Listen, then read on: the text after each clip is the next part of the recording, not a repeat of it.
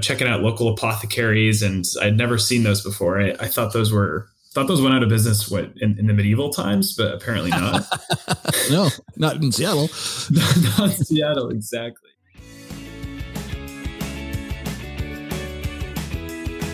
Welcome to the Exploring Washington State podcast. Here's your host, Scott Cowan. So Parker, thanks a lot for making this happen. It's Tuesday. The reason I'm saying this is I just recorded an episode before you came on, and it took me 3 times to realize it was Tuesday. So I'm going to be proud to say it's Tuesday.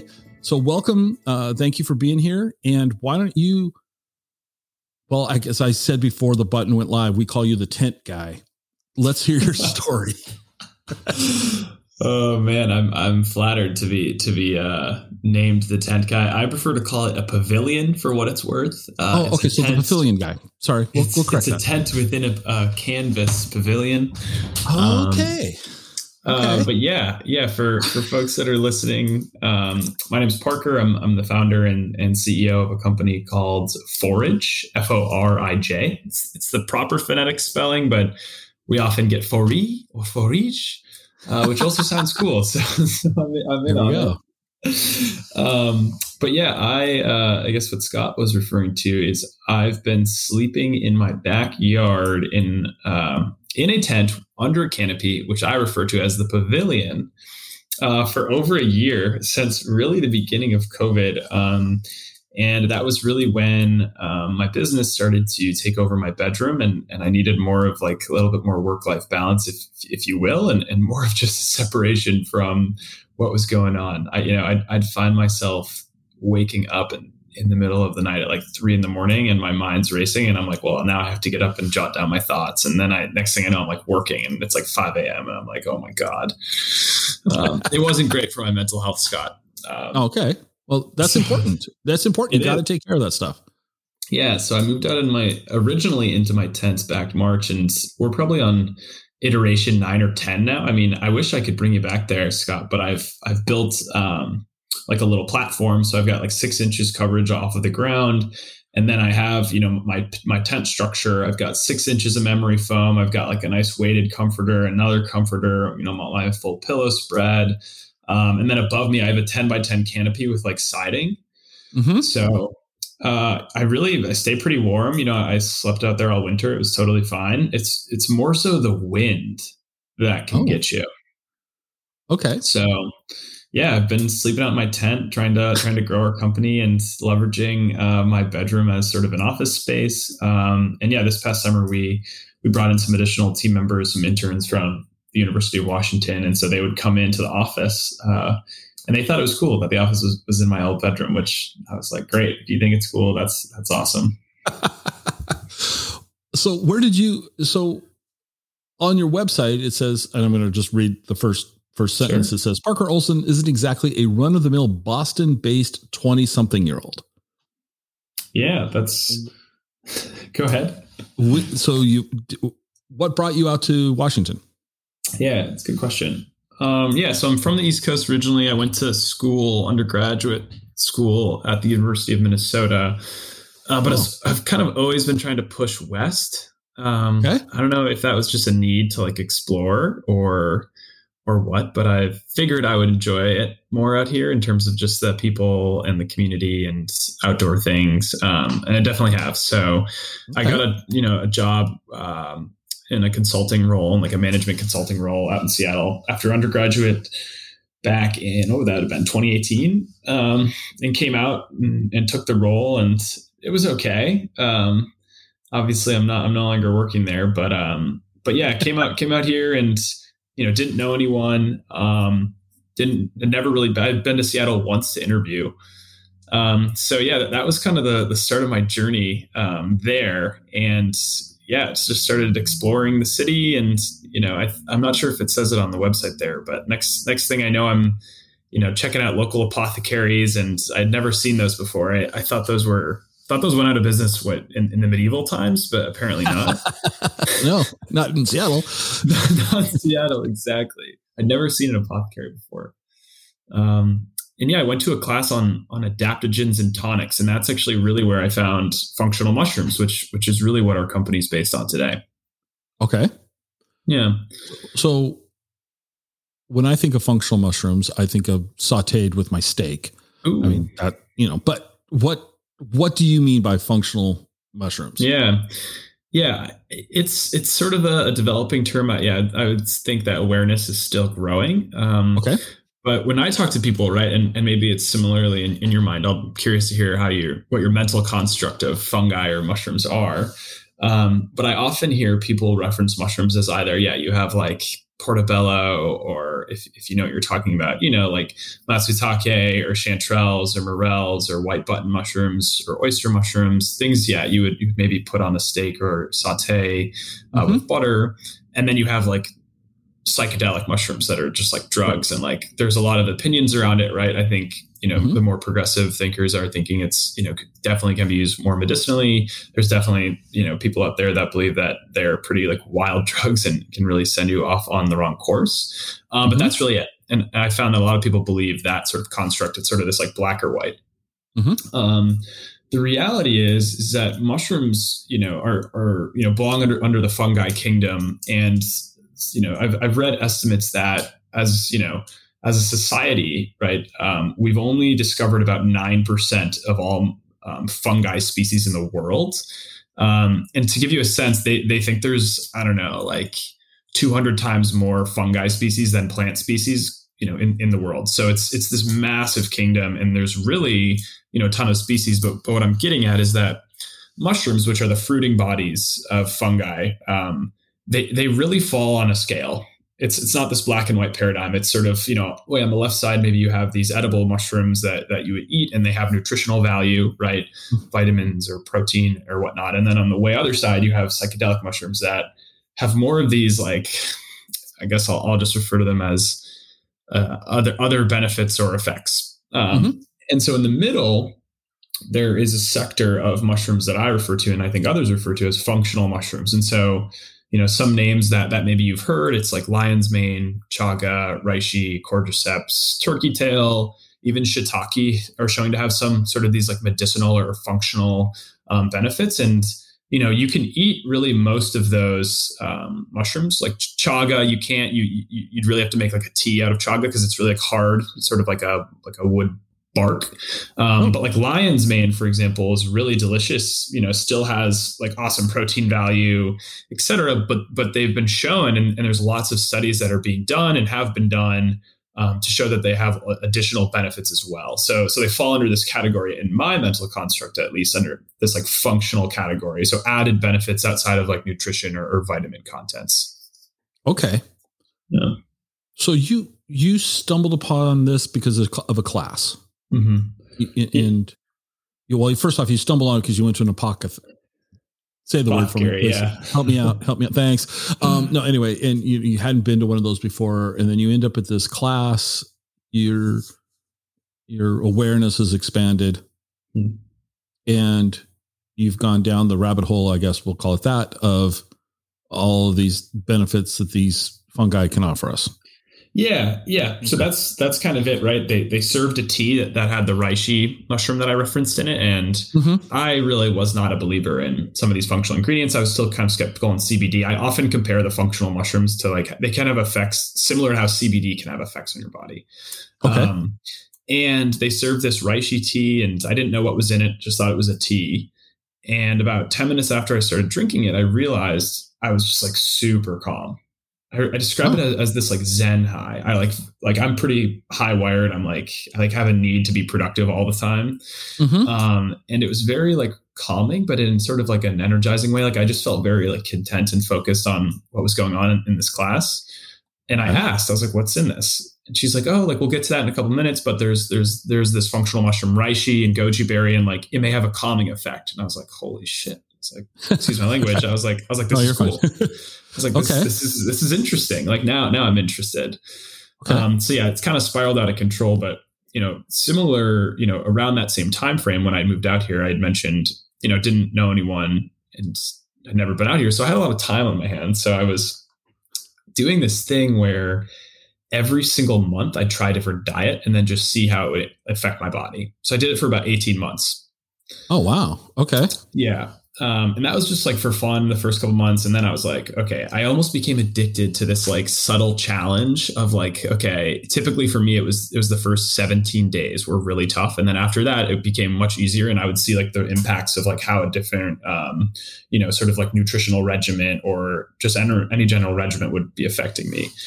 So on one of those, after I learned about, the functional mushrooms, I went off of coffee and I started just drinking like basically mushroom powder. So that's just tea. quackery.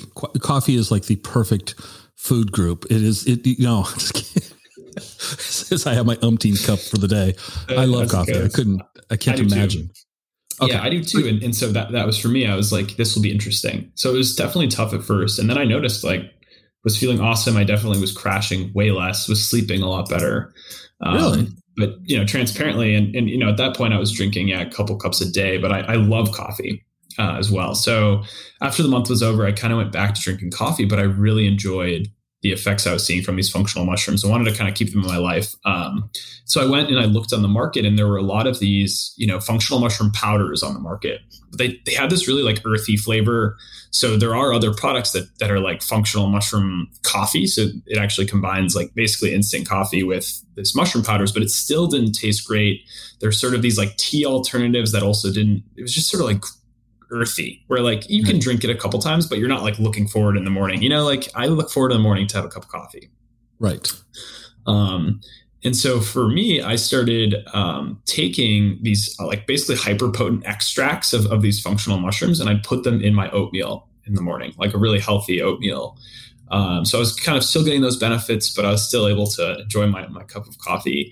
So did you notice, was it, to interrupt you, but did you notice the same benefits when it was in the oatmeal as when you were drinking it as a coffee? Okay. So you did. Okay. Mm-hmm. Okay. Yeah. Yeah. So yeah. When I went off of coffee, I was just drinking it with like no caffeine. And so I was more so just seeing like, they're definitely like the benefits when I like had just started were way more apparent because I was taking relatively higher doses. And I would say like the biggest thing now for me is, now cause I sort of, I supplement with them all the time and our products are based off of these extracts. I've found that I really just haven't gotten sick since I started supplementing. And you'll read about that. People will say once they started supplementing with functional mushrooms, they no longer get sick. Now, do I believe that it's like, hey, if you ever want to get sick again, take these? No, but it's simply, something that I've correlated, I'll say. So maybe it's a better first line of defense than that's kind of how I think about it. Okay. So yeah, started putting it in my oatmeal and then, created a granola product. And, similarly around this time when I was just like creating what really the initial product was, I signed up, I had sort of gotten past 18 months of 1 month diets and I kind of wanted something a bit broader, sort of like a longer training, if you will, right? Instead of a month. And so I signed up for my first half Ironman. And that's how I got into Ironman training. It was more of just this need to like, I don't know, put myself through misery for a certain amount of time for delayed gratification. Well, there's a lot to be said about delayed gratification. I don't know that an Ironman is, anyway, I tease, but okay. I want to talk about your Ironman stuff a little bit. We'll get to that, but okay. But I want to ask, so for 18 months, you tried 18 different diets. Yes. So the first 12 were all food based. And then I got into, so you'll love this, one of the like diets, because I sort of shifted into a lifestyle change, was I slept outside for a month. And so I had done that before I moved into my tent permanently and really enjoyed it. So I did that for a month, like meditated for a month. What were some other ones that I did? There were just like different tweaks I would make to like my daily habits and then see what sort of impact it would cause. So let's go. Let me ask you this question, both good and bad. So of those 18-month experiments, what was the worst? Like what was like, oh, this just sucked. Yeah. And what was the best? Yeah. So the worst one, and so it was also in the winter. So I wonder sometimes of like how the seasons play into this a little bit, but gluten-free was really tough for everybody who has celiac disease. Like, God bless your soul. I don't know if it was just me, but I really struggled with gluten free, and I found myself like I would wake up in the middle of the night and be hungry, and maybe I just wasn't eating appropriately when I went off of gluten, but I found that to be really challenging. Okay, so gluten was tough. How about what was the one that you kind of said, if I had to pick one of these, I'd go with this. What would you have stuck with? And I'll just quickly add a caveat of I really enjoyed some of the months on many of the diets. However, I don't think a lot of them were sustainable for me or in general. So like Whole30, once I got into like day 17 of eating Whole30, like it was tough to eat Whole30, but I would just eat like the exact same thing. And I like was feeling awesome. And like, I legitimately needed less sleep to operate. Like I was sleeping less and feeling great. But it just wasn't sustainable. So for me, like the ones that are really sustainable that I found to be really awesome was I did 100% whole food ingredients, or like whole foods. And that one was awesome. Kind of a no brainer there. And then also when I was eating vegetarian, I felt really, really awesome as well. Okay. And so those were the two. And so so Forij today, like one of our pillars is like, we focus on whole food ingredients. Okay. So anything we include in our, in our packages, in our granolas today, like you'll recognize the ingredient, or it'll be a functional mushroom that you're learning about, but it will still be something you could arguably forage for or harvest from the ground. Okay. So, all right, let's go. Okay. Backtrack just a little bit. So you had that first cup of tea, you're in the class, you're being enlightened. What brought you to taking the functional mushrooms in blending them into granola? How did you transition there? Yeah. So I had this awesome experience. And so functional mushrooms fall under this basically Eastern medicine category of adaptogens, right? And I mentioned this class was on adaptogens or tonics, and just a little bit of background there. So adaptogens are a category of, foods basically, or ingredients or raw goods that basically help your body adapt to stressors. So adaptogens adapt, right? And so they can sort of they basically support your body through the three standard stages of stress. So I'm going to blank on them now. Like one of them is like resistance. One of them is exhaustion, and there's a third one, but these are basically scientifically proven phases that your body goes through, that your body's been trained to, maybe like you see a tiger when you're a Neanderthal, or today, like your boss like emails you, like your body and your heart rate will go through these like three initial stages. Okay. So anyways, I basically started getting pretty into these functional mushrooms, and I wanted to try other ones because I had such a great experience. And, then next thing I know, I asked the teacher and was like, hey, where would be the best place to source these? Because that was something that the teacher mentioned. She says, a lot of people will try ingredients like these and they think that they're a sham because they'll purchase them. They'll be like, oh, I'm going to try and purchase something a little bit less expensive because I'm trying it. And they'll purchase them basically where they haven't really been sourced very well. And it isn't like great quantities or potency of the ingredients. And then they won't have a good experience. And then they'll be like, oh, this is a sham. Okay. So I started going to an apothecary up in Ballard. It's since closed. It was the Botanical Garden Apothecary, and started sourcing my own and trying different functional mushrooms. And I would be like, all right, I'm going to do this for a couple of weeks, see what I like, see what I don't like, what's going on, and doing more research in terms of a lot of the studies that had been done in terms of benefits that they have. Next thing I know, I joined the Puget Sound Mycological Society, which is our local mushroom club. Started getting really into mushroom foraging. I sat on the board of the Puget Sound Mycological Society for 2 years. And then, as mentioned, when I started training for this half Ironman, I was like, I need to optimize my diet. So that's where I sat down, kind of looked at the previous 18 months, and I said, okay, it's whole food ingredients that I think will be able to be sustainable for me, and functional mushrooms. And that's what I want to start building into my diet. And so that's really where I started with this oatmeal. And then that turned into a granola that was more like on the go, or that I could kind of bring around, or like before training, after training, I didn't have to like prepare. And so that was sort of like the progression of the concepts. Okay. Mm-hmm. We're going to pause and we're going to talk about your Ironman. We're going to come back to this. Cool. So first off, what was the inspiration to be crazy? Sorry. To train for a half Ironman. Yeah, I think it was just a need to be challenged. Like okay. The monthly dieting it was like, oh, like you can do things that you thought were hard. Right. Mm-hmm. So it was a need for like something greater than what I'd already been doing. So how long did you train before you attempted your first half? Yeah. So I started training really in like February, March of last year. And then I raced it in August timeframe. Okay. So what is that? Like 6 months? 6 months. Yeah. Yeah. Mm-hmm. And so how was the actual event? Was it? It was horrible.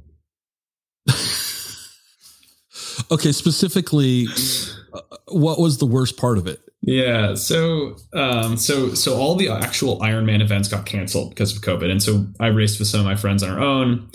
Mm-hmm. And so it's unaided. And I didn't, I thought I was taking my nutrition seriously, but I didn't, consume enough calories, or in particular sodium, while I was in the bike portion. So the half Ironman event, you swim 1.2 miles, you bike 65, 62, and then you run 13.1. Right. And so, yeah, it's pretty bad. But it's really important, obviously, to be like consuming calories throughout the day and like throughout the race, because you can't just like fuel ahead of time and then like, perform off of that. So, what happened to me mile 9 of the run is, I bonked, which is it's a term that basically refers to when your body runs out of salt reserves. Mm-hmm. And so salt reserves are salts are basically what power your neurons to like fire and like control your muscles. And so when you run out of salts in your body, your neurons start to fail basically, and your muscles start to fail. So like mile 9, I like could no longer run, like was walking and like would continuously try and run. And like, you can't run, like was losing control of my body, and like was starting to get lightheaded, and it was bad. And then, I ended up walking the last 3 miles, but you completed it. We did complete it. It was pretty miserable, those last 3 miles. But we did complete it. Mm-hmm. Will you do another one? Well, so when they canceled the event, they said, hey, we're not going to give you your money back, because the half Ironman's a $400 race and the full Ironman's an $800 race. And my friends and I were thinking, okay, if we ever want to do an Ironman, this would maybe be the time, because we could apply that $400 to a full Ironman race, and it's COVID. So like you have a lot of time, like you could train. And so kind of without thinking about it, and it was actually before the half Ironman race, we signed up for the full Ironman, which is now in late June. And so if you had talked to me the day after the half Ironman, I was pretty upset. I was like, that was horrible. I don't want to do this again. Mm-hmm. But as I recovered, I definitely was, we getting excited. We're in week 9 out of 20 weeks of training. It's pretty bad. It's pretty miserable, but we're still excited about it overall. So where is this Ironman that you're going to be participating in? Yeah, I'm doing the Coeur d'Alene Ironman. So I think it's the weekend of like June 25th. I've only been to Coeur d'Alene once, but it's gorgeous. So definitely looking forward to it. Yeah, no, it's very pretty over there. What a great place to ruin by swimming, running, and biking. I know. I'll probably never want to go back.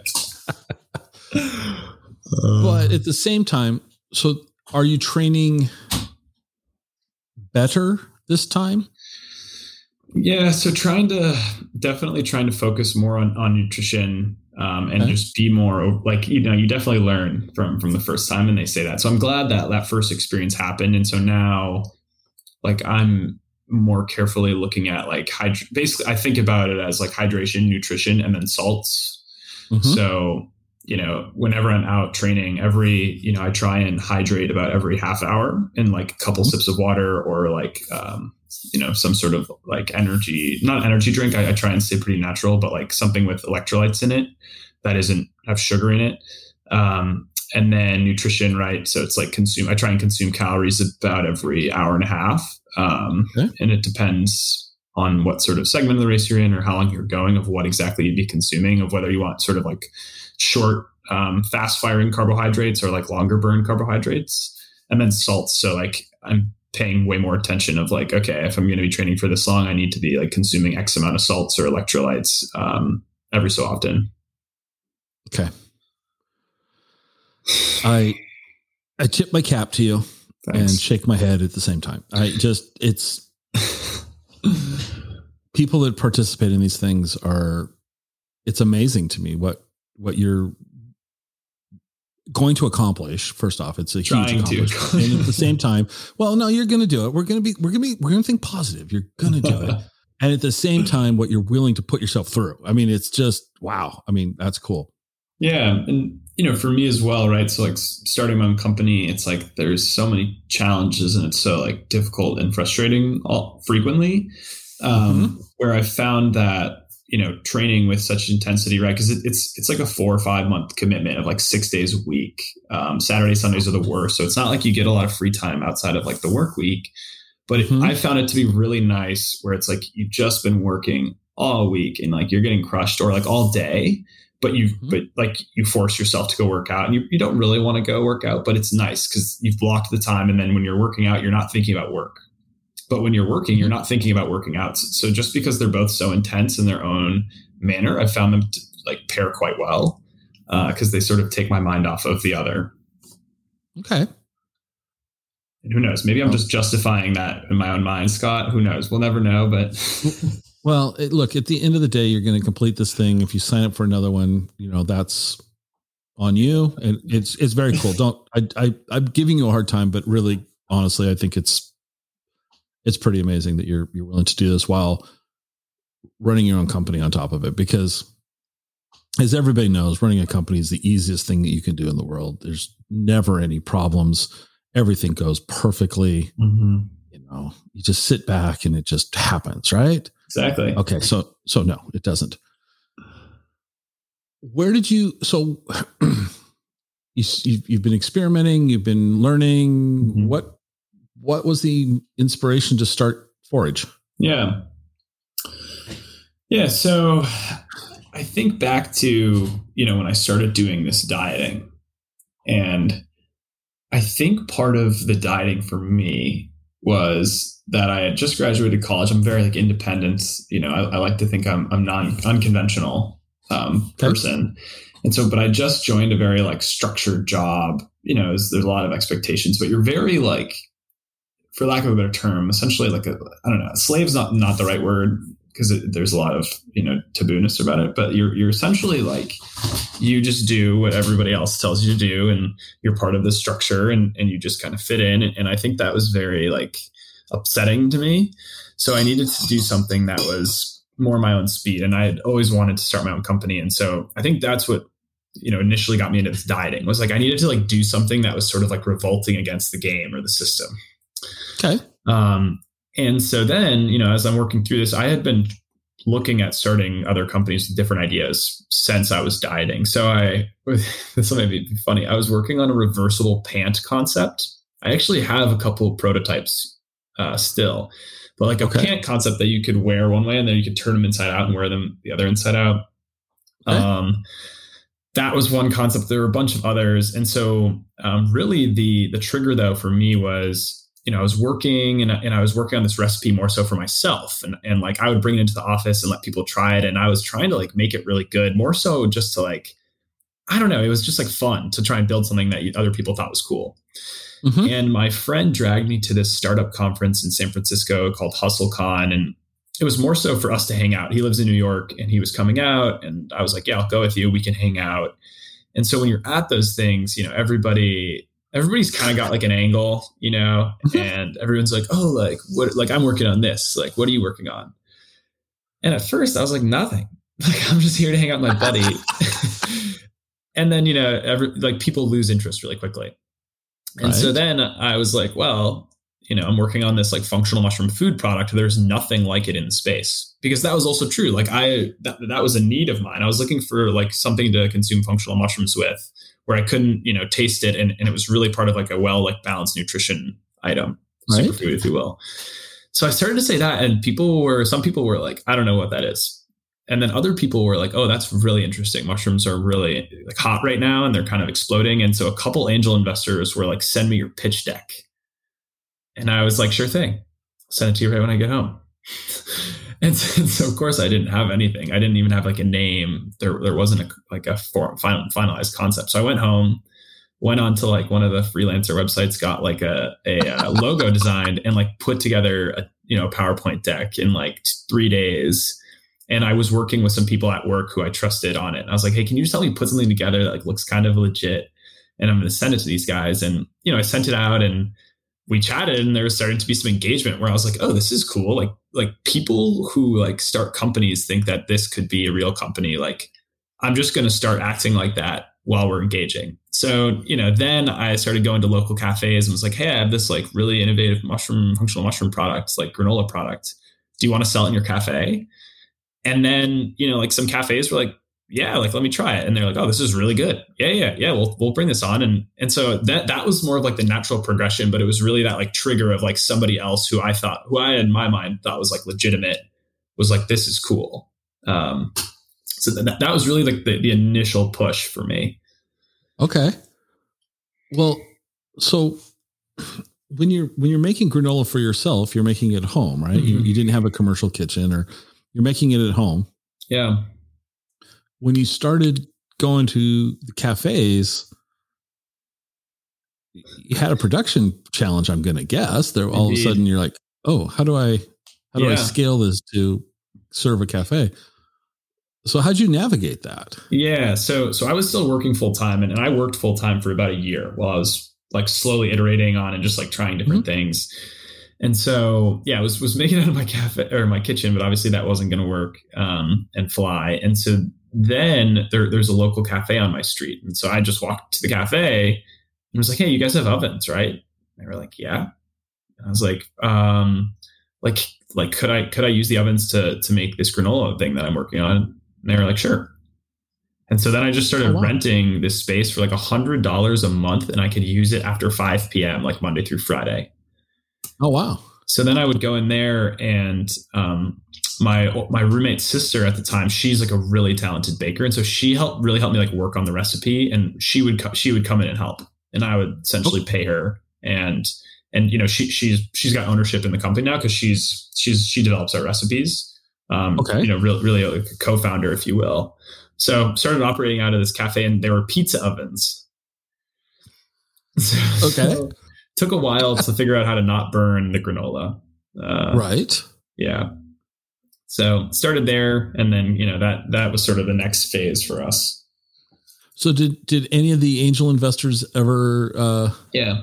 Good question. So all those kind of fizzled. Like, it was sort of like, hey, I'll introduce you to this person, or I think this would be really cool. And then it just kind of like fizzled out. But at that point, there was like enough, like for me, I was like, ooh, this is interesting. And like, I can like go and like sell this as a concept to people. And like, like I was pretty clueless.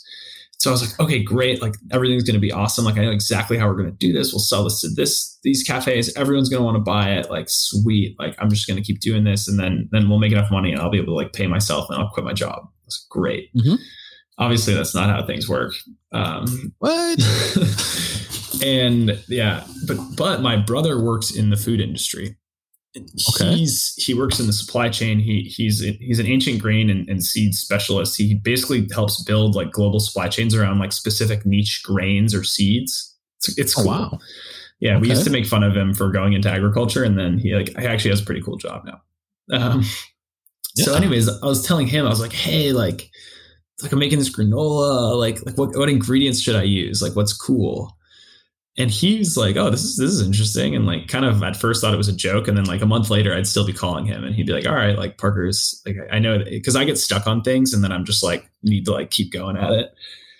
And so he told his boss about it, and his boss is really like, his boss loves like things that are out there. And so we started chatting with his boss, and I would like show him, and I was like, told his boss I moved into my tent, and he was like, what the fuck? He was like, this is badass. He's like, this is cool. And at that point, his boss was like, all right, like, I know you're in it. Like you're going to need some money. Like I'll give you some kind of like initial money. And so he, like his boss and him kind of invested. Well, great. Yeah. So that's awesome. Okay. Yeah. They got in though. They got in at a good time for a good price for sure. Okay. And so, yeah, that was like, okay, now we have money. And that was last March. And then we hired some interns, and then we kind of started building a brand around it, and started, developing a better strategy, started building out advisors, bringing on more of team members, et cetera. So I love, so I want to ask a question. So what hasn't gone right? Like, has there been like you thought, oh, I'm going to do this, and this is going to be, whatever this might be, and then it didn't work. Has there been anything like that for you in the startup phase? Yeah, it's pretty much every day. Okay. So yeah, like originally, when I put together a brand in like 8 hours, the original name was Mind and Body Organics, which was just horrible. And so that was like, oh, this is so cool. It's like stuff for your mind and body, and it'll all be organic, and like this is great. And like everybody was like, this is the stupidest thing ever. But I was like, had my ego involved to a degree. And then so at that point, like at one point we had to go through a rebranding, right? Our original product, it had labels that said like 100% whole food ingredients and medicinal mushrooms. Mm-hmm. And so everybody thought that they were psychedelic mushrooms. And so we were selling to this vendor out of Washington called Keep Your City Smiling. Have you heard of them? I have not. Oh, they would be awesome to go on this show. Yeah. Okay. Keep Your City Smiling. Okay. They were originally like a vendor, like photo booth company, and then COVID hit and all their events got canceled. They were relatively larger in the region, and like their revenue or future revenue went like literally to zero. And so they pivoted and they made these like localized boxes for Seattle, and then they like scaled, and they actually like completely pivoted their concept and like stayed above water. It was really cool. They had like 12 staff members, so we were selling to these like subscription boxes, and they like, everything was great. They like loved our product. And then they were like, hey, we have this really big order. And it was like a big deal. It was like 1,000 units or something. Like, can you put these together? And we like, struggled, but like put 1,000 units together in like 2 weeks. And then the buyer called me and was like, hey, like the day before, the buyer called me and was like, hey, I talked to the person who was buying these, and they specifically called out your product and were like, what are you trying to get our staff high? Like medicinal mushrooms. And then they were like, we can no longer work with you. And we had like just spent all this time like making all these units, and like we got cut, and it was pretty like heart-blowing. Yeah. So there's always stuff like that going on, See, here's the thing. Why I like to ask that question of people is oftentimes out of that adversarial situation, we learn something really very cool. Yeah. At least that's what I keep trying to tell myself when I fall down on my face, that I learned something very cool. But we always learn something. Yeah. Keep going. So that's why, I like that's in. So what did you end up? So you had 1,000 units, which is a lot of production for you at that time. So, that was around the time where we were like starting to think about a rebrand, but yeah, we were still kind of selling, and like we would, we were in like the local co-op and some local stores, and we would sell online. But we ended up donating most of that because we went through a rebrand. We like got some real packaging, because all that was just sort of like craft, like standard packaging with labels, and didn't look great. And so we actually ordered some real packaging. And so we actually ended up donating like several hundred pounds of granola to a couple of food banks around the city. And that was part of it. So it was cool. Like, kind of is what it is. Right. It was pretty upsetting at first, but I really like your point there. And the question I think is super valid. And when I talk to people or all of, people reach out and be like, man, how do I like do what you did or prepare or something, or like, what'd you do? And the reality is like, there really isn't a good answer. It's not a great question. However, I do think that if you're going to be starting your own company or go into something that is risky, or just like, you're putting a lot on the line and you're going to be failing a lot, I think the best thing you can do is basically like prime yourself to get ready to fail and like adapt and changes and pushing yourself outside your comfort zone. So like for me, I look back on like a lot of the dieting or the half Ironman or even the Ironman training where it's like things are horrible. And like, I just like, it's awful, but like, I continue to think it like grows my comfort zone of like how much failure or overwhelmment I can manage without like collapsing. Right. So when people ask that, I just tell them, I'm like, what can you do to like put yourself out of your comfort zone and like, force yourself to adapt or like, change things as frequently as possible and get really comfortable doing that. Right. And it's cliched, but fail fast, because you're going to. So yes. But so bouncing around your website, which is something I do every time I'm talking to people, You've got some pretty cool things here. You're donating 1% for the planet. Yeah. You've got You've got some, you're trying to get your 25% less carbon emissions. You've got B Corp sourcing. Yeah. Sustainable packaging. You're doing a lot of things here to ensure that what you're bringing to the market is done in a eco-friendly or sustainable. Or Thank you for helping me with words. Eco-friendly, and why don't we walk through these? The 1% for the planet. Sure. How are you guys doing that? What are you doing with that specific thing? Yeah. So one, that was early on, we talked about, what were our values going to be, and we wanted, sort of environmentally focused to be part of it. When you think about that, you think about what are different ways you can do that. 1% for the planet was a program I've seen around. I've seen other products other products that I respect or companies that I think are cool. And so basically what 1% for the planet is it's like it's kind of like an umbrella corporation. And so they basically facilitate transactions between brands and nonprofit organizations that have environmental focuses. So they basically say, hey, you sign on with us, you pay a pretty like nominal fee of just like being part of the group. And then you send them basically like your profit and loss statement each year. And they say, okay, this is how much, you are basically required to donate by being part of this brand. And they have all of these associated nonprofits that they vet and sort of make sure that all the funds are being used appropriately, et cetera, that then you can either align with one of them, you can decide to donate to a broad pool where they say we're 1% for the planet, the actual organization will select, groups they think are really in need, or you can donate to a couple different ones. So it's sort of is up to the brand itself, but we thought it was awesome. And I don't know, there's so many great nonprofits that are associated. Last year, we sort of did a broad donation and, allowed 1% for the planet to take the proceeds. And I think that they donated there were some fish, some salmon focused nonprofits in the PNW that they donated to. But we'd love to kind of get more closely aligned with some organizations there. But it's awesome, easy to set up. I would totally recommend to other companies out there as well. Very cool. And then Naked Sprouted Oats. Yeah. What are Naked Sprouted Oats? Let's help me with that. And then we'll talk about how about that partner is doing, their emissions. Yeah. So my brother, the company that he works for, they source this Naked Sprouted Oat. And so we found this ingredient through them. And basically what that means, right? So a sprouted oat, it's something that is sprouted. And basically like in layman's terms, how I like to think about sprouted things is that they're actually more like bioavailable.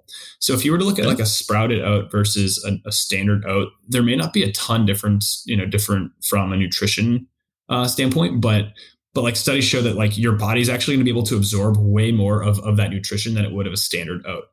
So you see like sprouted seeds, typically like, and you'll notice that if you were to like, eat a sprouted oat in an oatmeal versus a normal oat over time, you would probably notice you'd be getting more energy and like be full for longer with a sprouted oat. Okay. And then naked, this is kind of like a newer term, but naked means that it's actually grown without a hull. So oats, right? There's typically this like hull on the outside and the oats on the inside. And so these naked oats are grown without a hull. And so what that actually allows them to do is that they actually have a higher protein content, a lower carb content. And in harvesting practices, it doesn't require like the machinery and the manpower, et cetera, to actually remove the hull. So they're like way more sustainably sourced and harvested. So, instead of like oat being harvested and then sent to one manufacturer to dehull and then to another place to actually sit and then like be processed and sold. These are just harvested, sent there, processed and sold. And so you're actually cutting out not only that middle process, but also the transportation costs associated with it. So they partnered with, I think it was like Sloan. I forget. Is that University of Chicago or one of the MBA programs? I think it was Northwestern's Is Sloan. Okay. Yeah, I think that's Sloan. And Sloan did a study in terms of like how much, more environmentally friendly is this process than a standard process. And they found it was about 25%. Oh, wow. Okay. Yeah. Less carbon emissions from using a naked oat. So it's not only like more nutritionally potent, but it's also more sustainable. So great. Yeah. So we use that oat today. It's been, really awesome. We have found that it's really hard to, explain that to people. So we're still struggling there. And we are, we are thinking about, if that's going to be part of our identity moving forward or not. So it's up in the air, but it's super cool oat. And for what it does, I just wish more people kind of knew about it and it was like better understood and more widely available. Because there's also a supply chain issue there that we don't have to go into, but sure. Well, with COVID, there's supply chain issues everywhere. Yeah. I'm going to guess that a lot of our listeners don't understand what a B Corp is. Yeah. And you guys source a lot of your ingredients from a company that's advertised as a B Corp. Yeah. So we source, I think it's about 80% of our ingredients from B Corp sourcers. So B Corp, it's certification. Think of like an organic certification, right? That a company can get. Mm-hmm. And really, it's kind of the gold standard in the market for sustainability practices. So from what I understand, becoming B Corp certified can take over a year, and it's a pretty expensive process. And depending on how large you are for the timing, but it's a pretty expensive process. And the B Corp certification board or team will do like a full audit of the company, like everything from sourcing ingredients all the way through manufacturing, packaging, transporting, et cetera. And they basically look to see and they rank you against their benchmarks of like, how sustainable are your efforts? And like, are you just selecting the lowest cost supplier or like the lowest cost distributor? Or are you like actually focused on how that's going to impact the environment? And so they have like really high standards. It's pretty difficult to get B Corp certified. And it's sort of this like stamp of approval that says, hey, like we've done all this vetting, all this auditing, and this company does a really great job in terms of accounting for the environment. So it's an awesome sort of certification to look out for. I think that would be awesome in our future. It's a little bit like cost prohibitive right now for us. But definitely, really, really cool certificate. But you're buying from a B Corp. So you're contributing to that reduced footprint. Right. That's sort of the theory. Exactly. Yeah. Yeah. And then your packaging is labeled as sustainable. What is it you're doing about the packaging that is, I see that you got to drop it off at your store, but what's special about the packaging? Yeah. So our packaging is recyclable. So I say that with an asterisk, right? Because it's recyclable. I believe it's the recycling number 5, maybe, but you can't actually recycle it in your home recycling bin, which is a bummer. Okay. Like you have to drop it off, and most grocery stores have these bins where it's like you can drop off what's referred to as like in-store drop-off recycling programs. And so it's really cool. Like in theory, and our thought was like, okay, if we're going to be environmentally sustainable, we want to be making decisions that will help us get to that point. This isn't a perfect solution. There aren't really, great solutions on the market for resealable packages that you can recycle in home. They're getting there, or compostable. I think that would be ideally what we would use, but they typically are not keeping product fresh, or they puncture really easily. So you'd have a ton of issues. We decided to go with this recyclable package, and it's awesome. And like, I really like the ethos behind it. We, transparently, Scott, I think we're thinking about moving away from it, and actually switching more towards working with a program that looks at your waste, and then you actually pay for them to upkeep plastic and waste, globally, like 2 times the amount. So you become waste negative. But there's an actual real impact versus assuming the consumer will bring your packages in store. So I try and call about 10 customers a week, or talk with people. I'll just wait in stores, and I found under 1% of people even like will know or recognize what our like how to recycle our package, or that it's recyclable at all. So we're afraid that while in theory it's a great idea, people may just be putting our package in their normal recycling bin, and then essentially like tainting that entire recycling load. And so in theory, it's awesome, but we're not sure the impact is really occurring there. Fair enough. And that's an unfortunate thing. So currently you have 2 varieties of granola. Mm-hmm. And I like you can't decide, buy both. Trouble decide. I like that. I just like that. That's pretty cool. Trouble decide, get them both. I like that. But what is kind of the difference between the Energize and the Recover? Yeah. So early on, is that where the functional mushrooms kick in? Is that the variable? Yeah. So, and I will also preface we're actually are pivoting on this a little bit, but I'll explain the original theory and then findings behind it. So when we were, originally selling our product, there was a broad blend of functional mushrooms. And, I think a lot of people were like, well, hey, what specific benefit does this have? And it was like, well, we're using this broad blend. There are these different benefits. But I think for a lot of people, we kind of got the indication that it was like, hey, it'd be maybe more easily understandable if there are more specific benefits tied. So we switched to this product offering where there's an Energize product and a Recover product.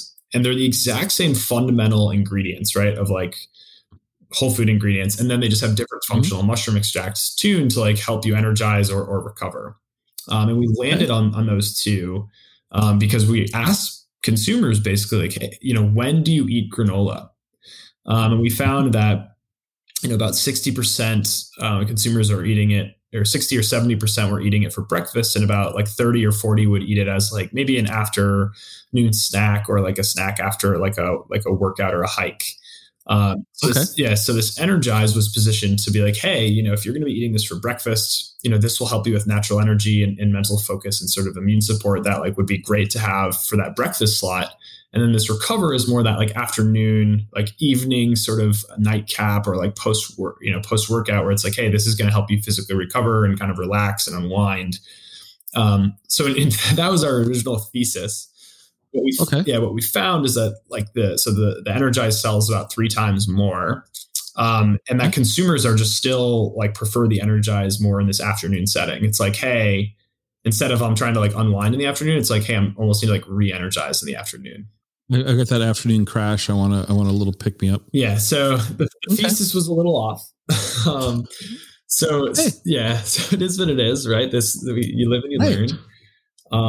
So we're going to be in June or July, we're going to launch actually a couple different flavors. So today we just have this original cinnamon, but we're coming out with this sunflower seed cacao, vanilla almond. We'll keep our cinnamon. And then we're going to move to one blend of functional mushrooms that are more focused around this natural energy, mental focus, and immune support.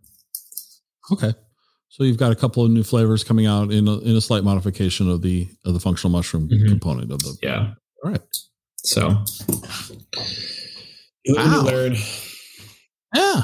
So I always ask people these questions. So these are kind of stock questions, but when you're not busy making granola and saving the world and training for an Ironman, what do you do with yourself? It's a good question, Scott. I mean, with that 30 minutes of your day that we haven't spent for you already, I mean, what do you do? So you're relatively new to the area. What have you found in the Seattle area that you think is pretty cool? Yeah. It's funny. I found myself in this yesterday. So I really, before I started training for the triathlon, I'd really gotten into biking. But now, because I love biking in the city, but now it's I do that in training. So that is switched from a hobby more into this training. Right. In the spring and the fall, and I mentioned this earlier briefly as well, I love mushroom foraging. So I really enjoy that and hiking and sort of getting the outdoors. So all of those are really enjoyable to me, but those are more of leisurely but physical activities. So again, while I'm training, I'm really not doing a ton of that. So for me, it's if I'm not training or I'm not working or sleeping, I've now started to get more into cooking. So I enjoy I've recently found some of the Pacific focused ingredients or Asian ingredient markets that I had never really seen before. I've enjoyed going there and trying new things. So that's sort of what I've been interested in recently. But yeah, I think once training ends, I'll start to get some more of my hobbies back. Hopefully, is the plan. All right. So you mentioned you like coffee, which makes you okay with me. Yeah. Where's a great place around you for coffee? Ooh.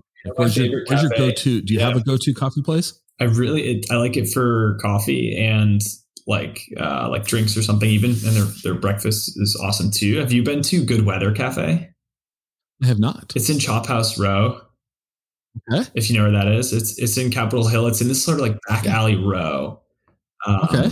Awesome place. They've got great coffee, just like cool. It's actually like a cycling cafe, but it's like, you don't have to be a cycler to go there. And they have this great little outdoor patio. Really great spot for like drinks but like coffee and breakfast as well. Okay. Excellent. What about you, Scott? Where would you recommend for me?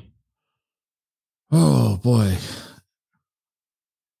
Wow. See, so what you don't know about my backstory is I lived on the west side most of my life of Washington, and we moved over to central Washington about 4 years ago because I wanted to get away from the traffic. Fair. So I kind of don't go back to Seattle a whole lot anymore. So anything I say to you might be, was pre-COVID, so I can't vouch for them. But some of the places over there that I really like, and this is going to sound really kind of funny, because have you ever been to Disneyland or Disney World? I've been to Disneyland. Okay. And have you ever been to Vegas? Yeah. Okay. So take the best and worst of both Disneyland and Las Vegas. Okay. Where are we going? Well, to me, it's like sensory overload. Yeah. Okay. Like, yeah. Disneyland is overwhelming. Vegas is overwhelming, right? And you can make a lot of bad choices in Vegas and, and all those things. And then now add coffee. Okay. And that is how I describe the Starbucks roastery. Have you been to the Starbucks roastery? The one in Capitol Hill? Yeah. Yeah. So it's amazing, but it's overwhelming. Like if I lived in the city, I wouldn't go there very often. But if you hadn't been there, I would say you should go check that out once. I agree. Yeah. I took my mom there, but keep going. Yeah. So to me, like I went there, and I used to work for Starbucks many years ago, and a buddy of mine and I went there, and he's like, he kept telling, you got to go. I'm like, okay. So we go there and we have, a siphon press of coffee each, 2 pastries. And then I had their, whiskey barrel aged iced coffee, which was maybe the single best food I've ever had in my life. I mean, it was amazing. And it was absolutely like the presentation of it was, it was just awesome. Right. And, that was like $60 worth of coffee. So that's kind of like the whole Disneyland in Vegas. You don't go there because it's, you're just going to spend what you're going to spend. But it was just an absolutely, quintessential Seattle thing to me. Yeah. But I think one of the places that I've enjoyed going for coffee over there is Mabel's. Haven't heard of that one. I'll look it up. And Mabel's is over on out in Ballard area. Okay. And my mind's still on this like whiskey barrel aged. That sounds good.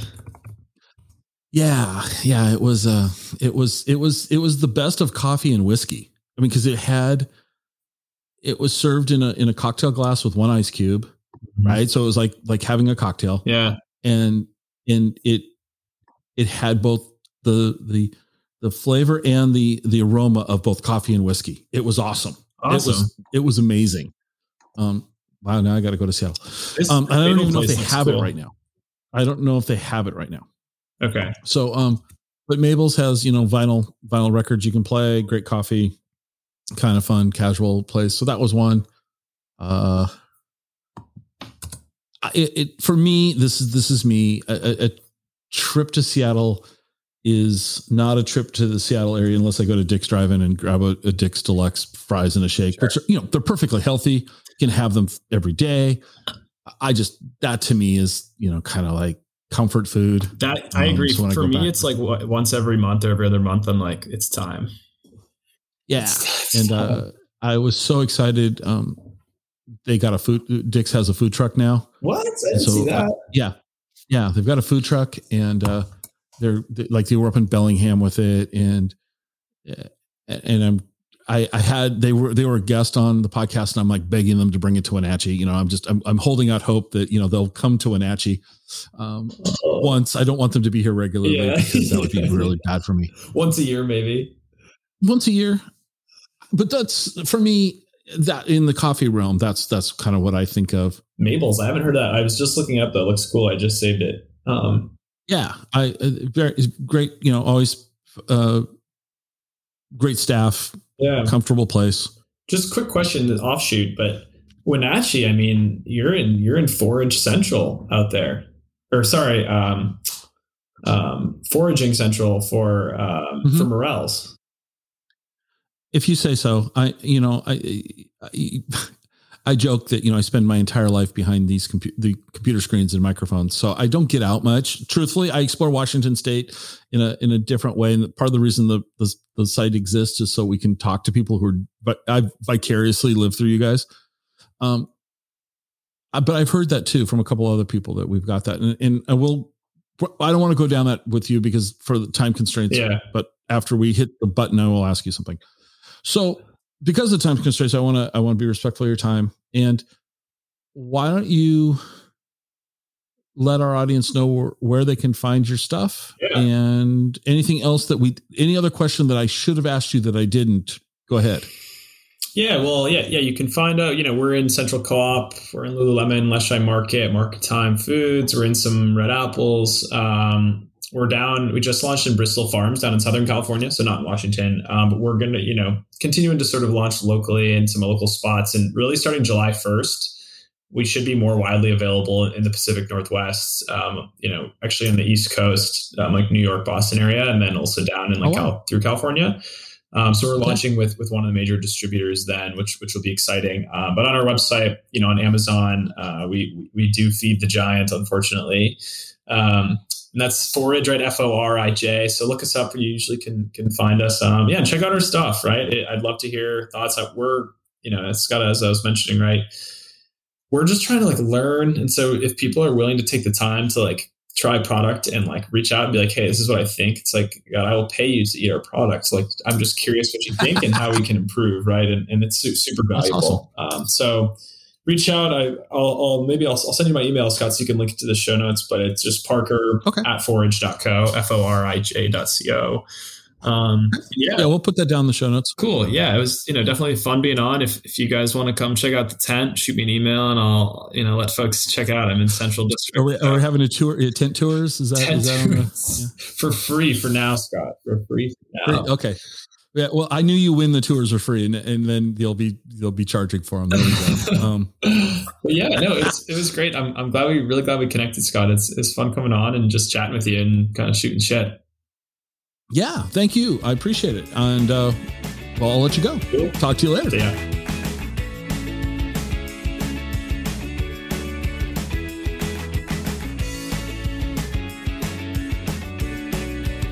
Join us next time for another episode of the Exploring Washington State podcast.